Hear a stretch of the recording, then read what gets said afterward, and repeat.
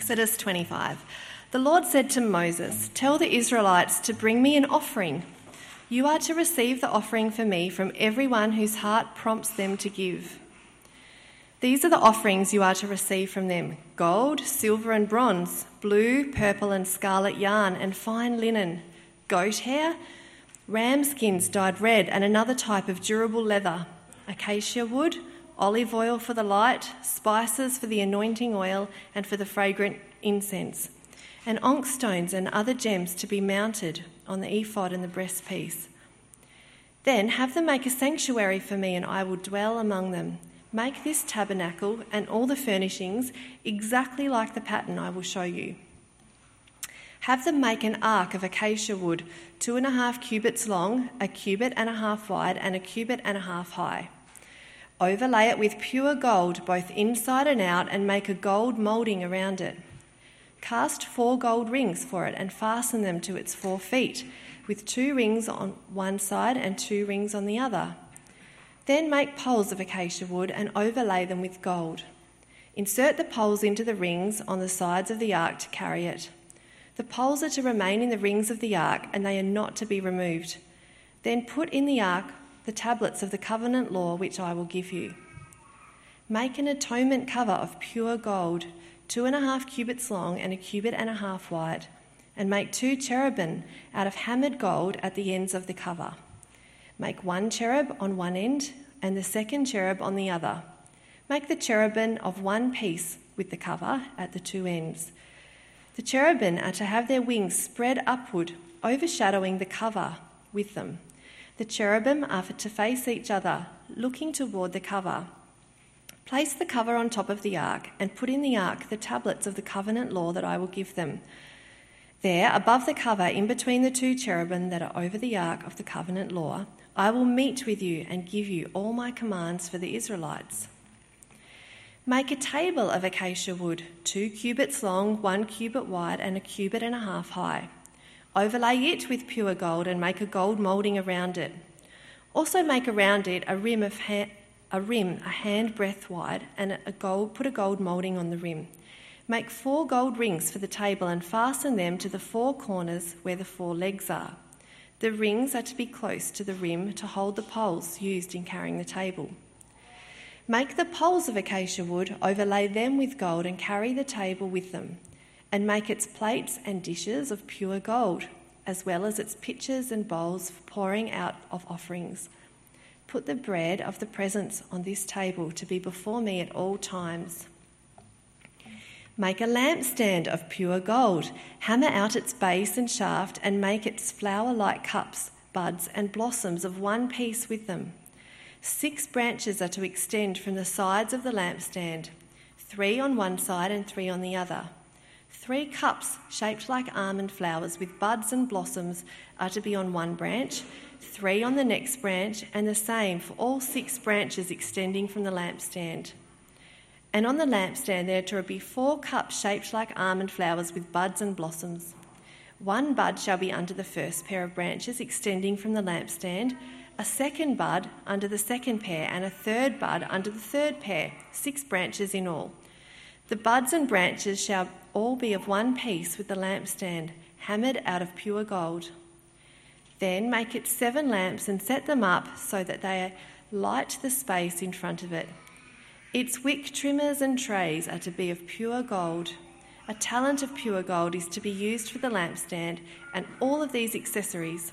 See that you make them according to the pattern shown you on the mountain. Let's pray. Dear Lord and Heavenly Father, we thank you so much that you make yourself known to us. And Lord, we thank you that you've made yourself known to us in the days of Moses and in the life of the Lord Jesus Christ, and through your word to us now. And so, Father, we ask that you would reveal yourself to us, help us to understand what you want us to know about you. Draw near to us, we pray, for Jesus' sake. Amen. You can tell a lot about a person, I reckon, by the house that they live in. I was talking to Chris last week. He visits lots of houses to repair people's things. And I said, Chris, What does my house compare, how does it compare to the houses of the people that you visit? And he thought about it for a moment and he said, it's very sparse. You can probably tell that there's never any kids there. My house probably says about me that I'm neat or something like that, or boring, one or the other. I wonder what your house says about you. When people walk into your house, what is it that they think? What is it that they discover about you? Or when you walk into the houses of other people, what is it that you find out about them? This passage this morning is really telling us something about God in the same way. It's telling us, at first we might think, what is this all about? What are all these descriptions of this tent? What's going on? But what is happening here is God is giving us a picture of the kind of house that he told his people to build to represent his presence among them. The tabernacle, or if you like, is a giant tent. And it's filled with all kinds of pieces of furniture. And those pieces of furniture and the tent itself tell us something about who God is and what he's like and what our relationship with him can be like. The details of the tabernacle start there in chapter 25 that Jamie read for us. They go through chapter 26 and 27. Then skip over a couple of chapters and then to chapter 30. And then again in chapters 35 to 40, it all comes out again when the people actually try and build the tabernacle. They actually go through the process, and there's a whole lot of detail repeated there. We're not going to cover all of that this morning. We'll come back to the building of the tabernacle in a few weeks. But even this morning, we're not going to cover all the detail in these chapters.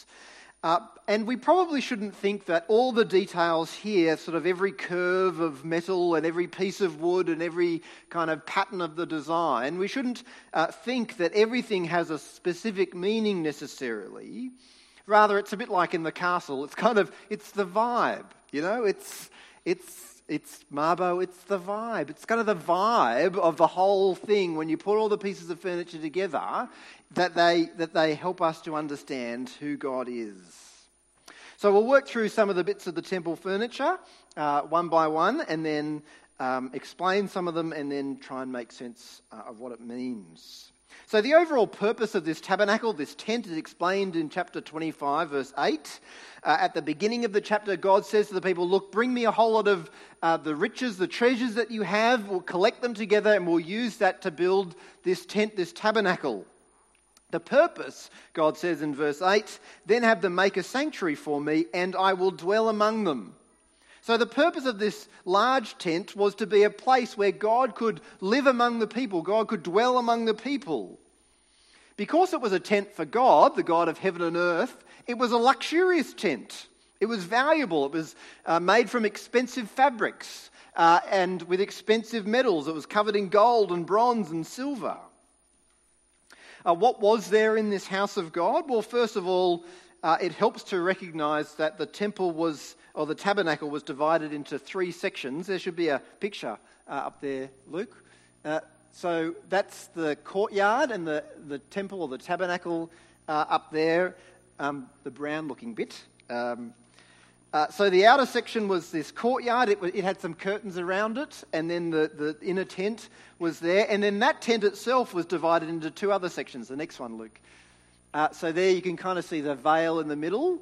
That's inside the tent, a bit of a cutaway. And the Holy of Holies at the back, where the ark is. And the first half there is called the Most Holy Place. So in the Most Holy Place, we'll start with the furniture in that part. So there was only one thing in that. There was the Ark of the Covenant. And that was a rectangular box. It was about 1 metre long and 70 centimetres wide and high. It was overlaid in gold. And on it were two cherubim, two kind of angelic figures. And inside it were the tablets of the Ten Commandments. We know what the significance of the ark is because Moses tells us in verse 22, he says, there above the cover between the two cherubim that are over the ark of the covenant law, I will meet with you and give you all my commands for the Israelites. So the ark and the most holy place was where Moses and later Aaron or the high priest would go to meet with God on behalf of the people. Through the rest of the Bible, we come across cherubim in connection with God's throne. They're the creatures that kind of attend God's throne, and sometimes it seems sort of carry the throne of God from place to place. And the ark then is kind of pictured, if you like, as the kind of the footstool of the throne. It's kind of where God's feet touch the earth. So the tabernacle and the ark are kind of this connecting point between God in heaven and his people on earth.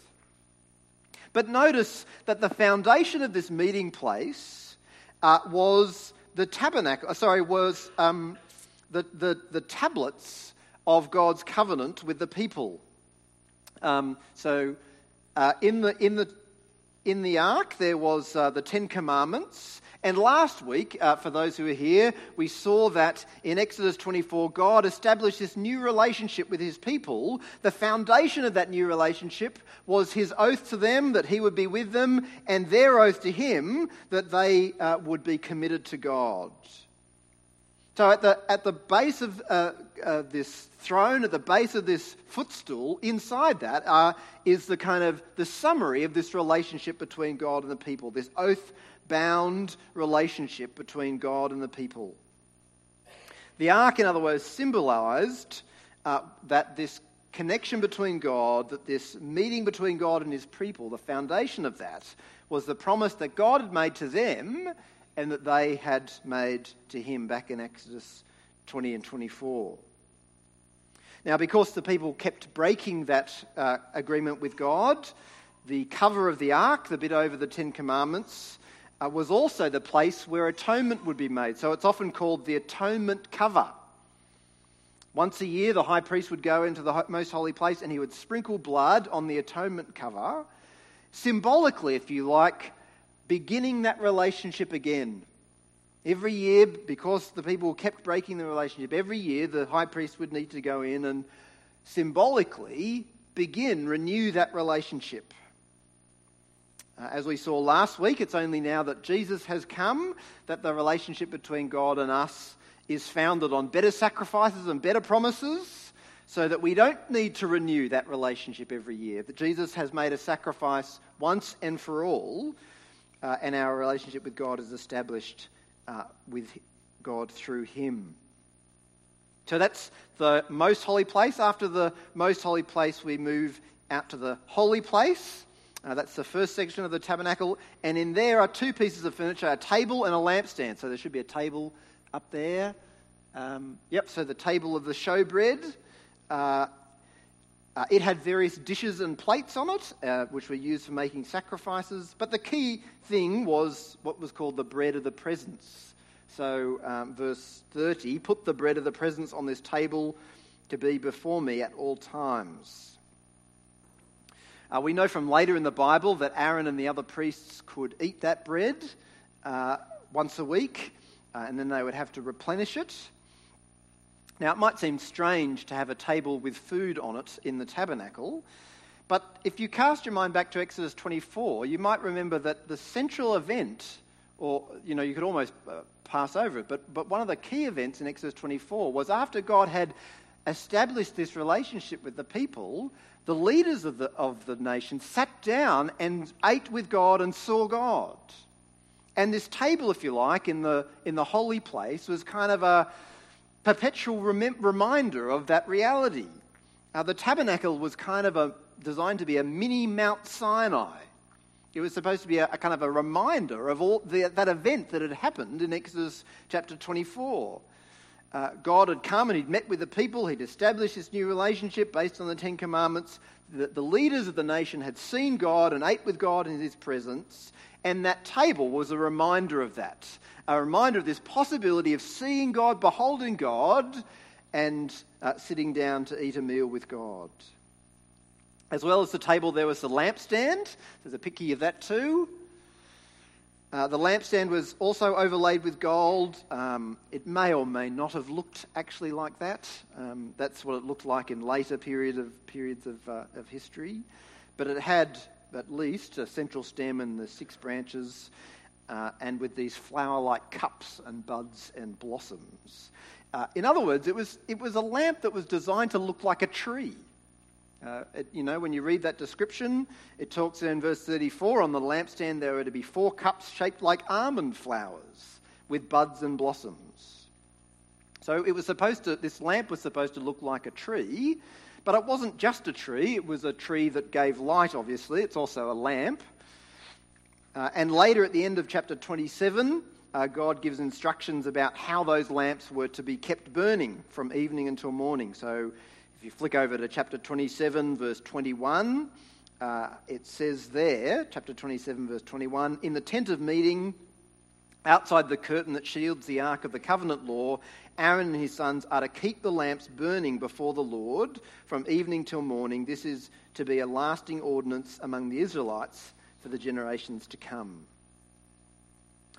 Again, when God met with the people in Exodus 24 and chapter 20, it looked like there was this burning fire on the mountain. That's kind of what the glory of God looked like. And the lampstand seems to maybe be capturing that idea, this idea of the perpetual presence of God's light among his people. The third item in the most holy place is not actually mentioned until much later in chapter 30. If you turn over to chapter 30, the beginning of chapter 30, there's an incense altar which is mentioned there.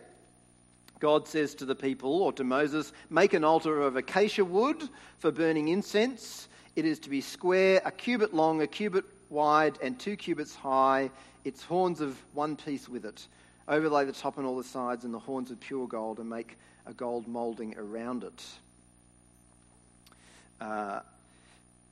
Then in verse 6 of that chapter, it kind of helps us to know where it is and sort of what the purpose is.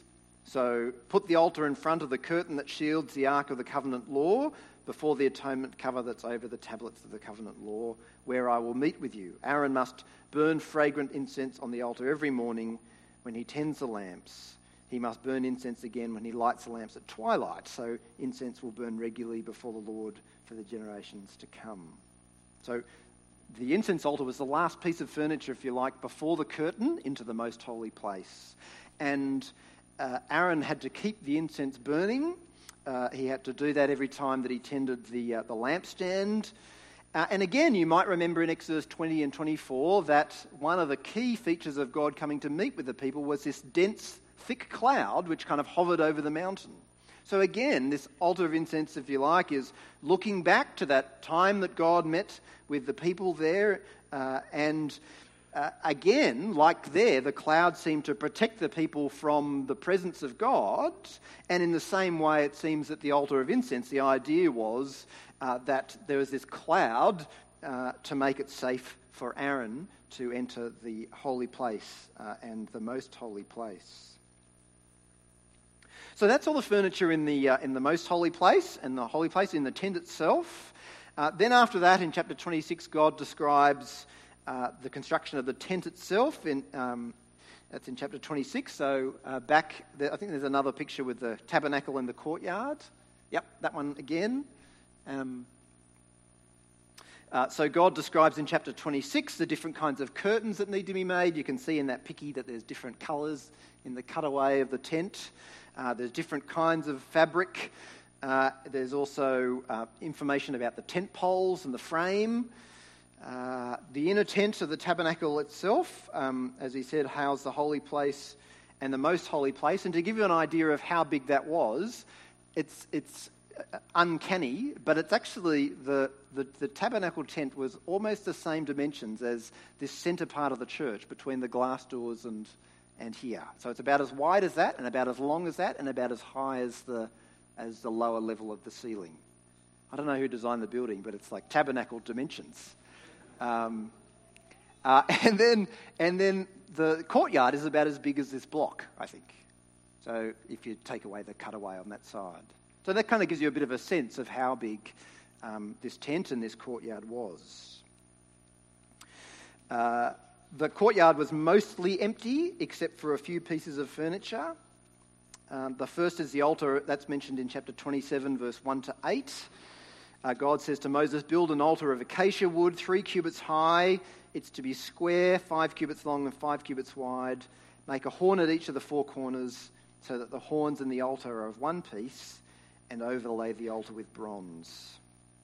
You might notice that all the furniture in the holy place and in the tent was made of gold, and as you get further away, if you like, from the presence of God, it's sort of the material turns from gold to bronze. So the things out in the courtyard are of lesser value. The further away from God they move. The bronze altar was for making regular sacrifices. And then the second piece of furniture in the courtyard is mentioned in chapter 30, verse 17. God says to Moses there, make a bronze basin with its bronze stand for washing. Place it between the tent of meeting and the altar and put water in it. Aaron and his sons are to wash their hands and feet with water from it. Whenever they enter the tent of meeting, they shall wash with water so that they will not die. So on the way to the tent, what you would see is the bronze altar for making sacrifices, and then the bronze basin filled with water for cleansing. And together those two items of furniture are a reminder that although God has come to live with his people, live among his people, approaching God is still not safe. The sin and the rebellion of the people is still a barrier between them and God, and in order for the people to get to God, to reach God, sin has to be dealt with. It has to be atoned for, and it has to be washed away. Thanks, so you can take those down. So that's the furniture, and that's that's kind of what it looked like and where it was. But what do we learn from all that? Let me suggest three things, I think, that the tabernacle teaches us about God and about our life with God. First of all, the tabernacle is a picture, obviously, of God living among his people. It's a large tent. God isn't in the tent, as though God is sort of contained in objects like that, but it symbolises his real presence among the people. And it became the focal point for his presence and his participation with and among the people. He would meet with them there. He would meet with Moses there. When I was growing up in New South Wales, we would go camping as a family. We'd leave Sydney and we'd drive 6 or 7 hours up to Port Macquarie or Cross Harbour or something like that. And we put up a big tent. It was 24 by 14 feet, I think. I don't know, it's probably a bit smaller than the tabernacle, but it's kind of, tabernacle-esque dimensions. And we'd have a great time camping and spending time together. But imagine living in your tent, staying in your tent, and opening the flaps in the morning and seeing just across the way from you another tent, God's tent. Imagine seeing that and thinking to yourself, God is here among us. Imagine seeing the pillar of cloud above that tent and thinking to yourself, here is God. God is with us. God is meeting with us. God is travelling with us.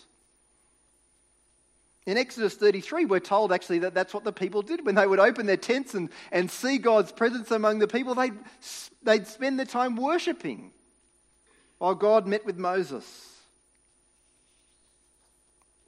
But if opening the tent flap and seeing that God is among us is remarkable, it's even more remarkable to think that the New Testament tells us that we're all tents and tabernacles of God if we belong to Jesus. We're all tents in whom God lives. God has come to us through Jesus in his Holy Spirit to make his home in us. We don't need a big tent.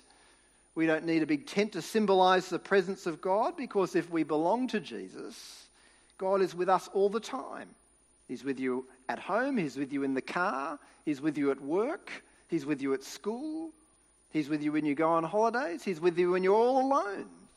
Wherever you go, God goes with you, not in a tent, but in you through the Holy Spirit. And the tabernacle was a picture of that and a pointer to that greater reality. But second, this tabernacle is a kind of echo of Eden, of the original creation. There's quite a number of connection points here in Exodus and between that and Genesis 1 and 2. So for instance, in the creation account in Genesis 1 and 2, there's 7 times that God speaks, and God said, let there be light, or whatever it is. And here too, in this account of the creation of the tabernacle, there are 7 times that God speaks. In Genesis, when God finishes creating the world, he rests as a Sabbath day.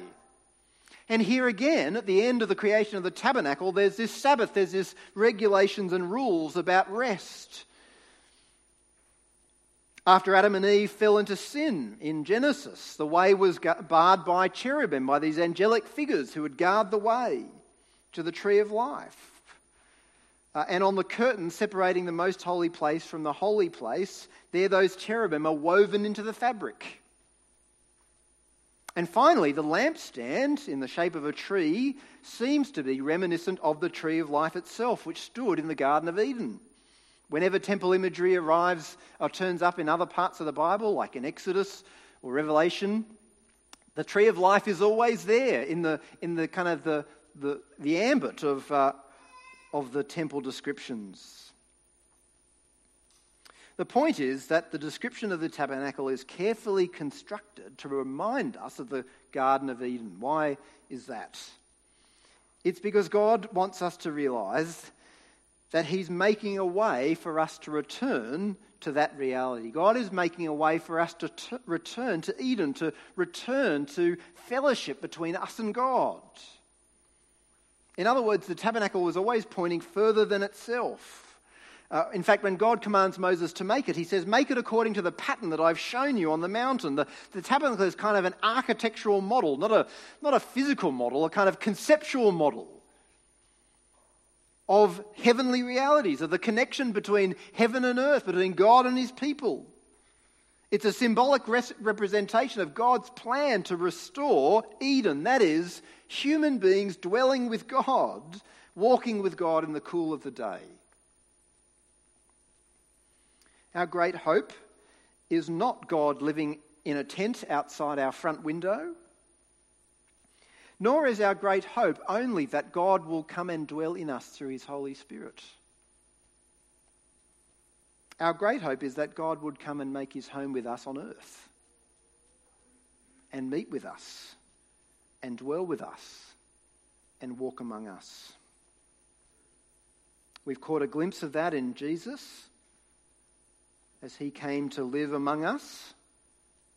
But Jesus is coming back again to gather his people and to unite heaven and earth, to unite God with the world that he's made, to remake and restore the world as a place where God can dwell among his people on earth as in heaven. The great hope of the Bible is a restoration to Eden, a world free from sin and sadness and destruction, and a world where God can dwell among us and we can walk with him.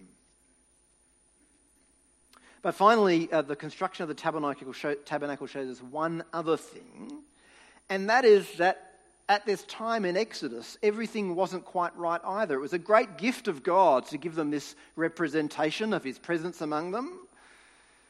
But there's still things that are not quite right. It's still dangerous to approach God. The priests have to wash or they'll die. The people have to offer sacrifices. The cloud of incense has to be kept hovering in front of the most holy place. The cherubim are still guarding the way into the presence of God. God is still hidden behind a curtain. And the covenant on which this whole relationship is built is still going to have to be renewed year after year. The tabernacle shows us that the way to God is not yet open in those days. But the tabernacle does show that God was making a way and has made a way to live with his people again. God is making a way through forgiveness and cleansing from sin. The altar and the basin and the atonement cover on the ark all showed that God had in mind to make a way back to him. And of course, that way back to him is in Jesus, in his work on the cross, where we find the ultimate sacrifice, the ultimate forgiveness, the ultimate establishment of a new relationship with God, the ultimate cleansing through the Holy Spirit who washes us and removes the sin that lives in us. But there's one last thing, I think, that we can pick up on before we finish, and that is the location of the lampstand that represents the tree of life. You might remember that when Adam and Eve rebelled against God, God placed the cherubim in front of the way into the Garden of Eden so that Adam and Eve and human beings couldn't get past and gain access to the tree of life, lest, God said, they eat it and live forever. The tree of life was behind the cherubim with God. But notice that in the construction of the tabernacle, the tree of life has moved out from behind the cherubim to in front of it. In the placement of the tree of life in the symbolism of the tabernacle, there's a hint from God that he means to unwind the destruction brought by sin. Sin kept us from life and kept us from God. But God shows in the tabernacle that he means to move life out to us again, from behind the restrictive veil out where we can reach it. I don't think it's fanciful to see here a reference to the cross and to another tree, the death of Jesus, the death of death that came through Jesus hanging on a tree, and that death of death that ultimately became the tree of life for all those who believe in Jesus. You see, the tree of life, that is the cross, isn't hidden away behind the veil anymore. It isn't hidden away in the presence of God. But God came down to us in the person of Jesus. He brought the tree of life to us so that whoever wants to can reach out and grab the fruit of that tree and eat it and live forever. God has come down to us in Jesus to bring us reconciliation and forgiveness. The way is open. It's no more hidden away behind the cherubim. God has come down and invited us to come and to take that fruit, to live with him forever in his presence. The tabernacle was just a tent. It was a pretty special tent, but it was just a tent. But it was a tent laden with the grace of God, laden with the grace of God for sinners like you and me, pointing the way beyond itself to the good news of what God has done in Jesus and his death. Let's pray. Dear Lord and Heavenly Father, we thank you that even though the tabernacle is not a reality that we have lived under, that, Lord, it still makes sense to us. It still points the way to the gospel of Jesus. It still helps us to grasp the realities of your grace in greater measure. Lord, thank you that we're not cut off from you, but that you've moved out to us and brought life to us. You haven't barred our way, but you've come down in Jesus so that whoever believes in him shall not perish, but have eternal life. You've come down, Lord, in Jesus, that you might dwell in us now through your Holy Spirit, and ultimately too with us in person when Christ comes again to judge the living and the dead. Lord, help us to take hold of that reality and to believe in the Lord Jesus Christ. We ask it for his name's sake. Amen.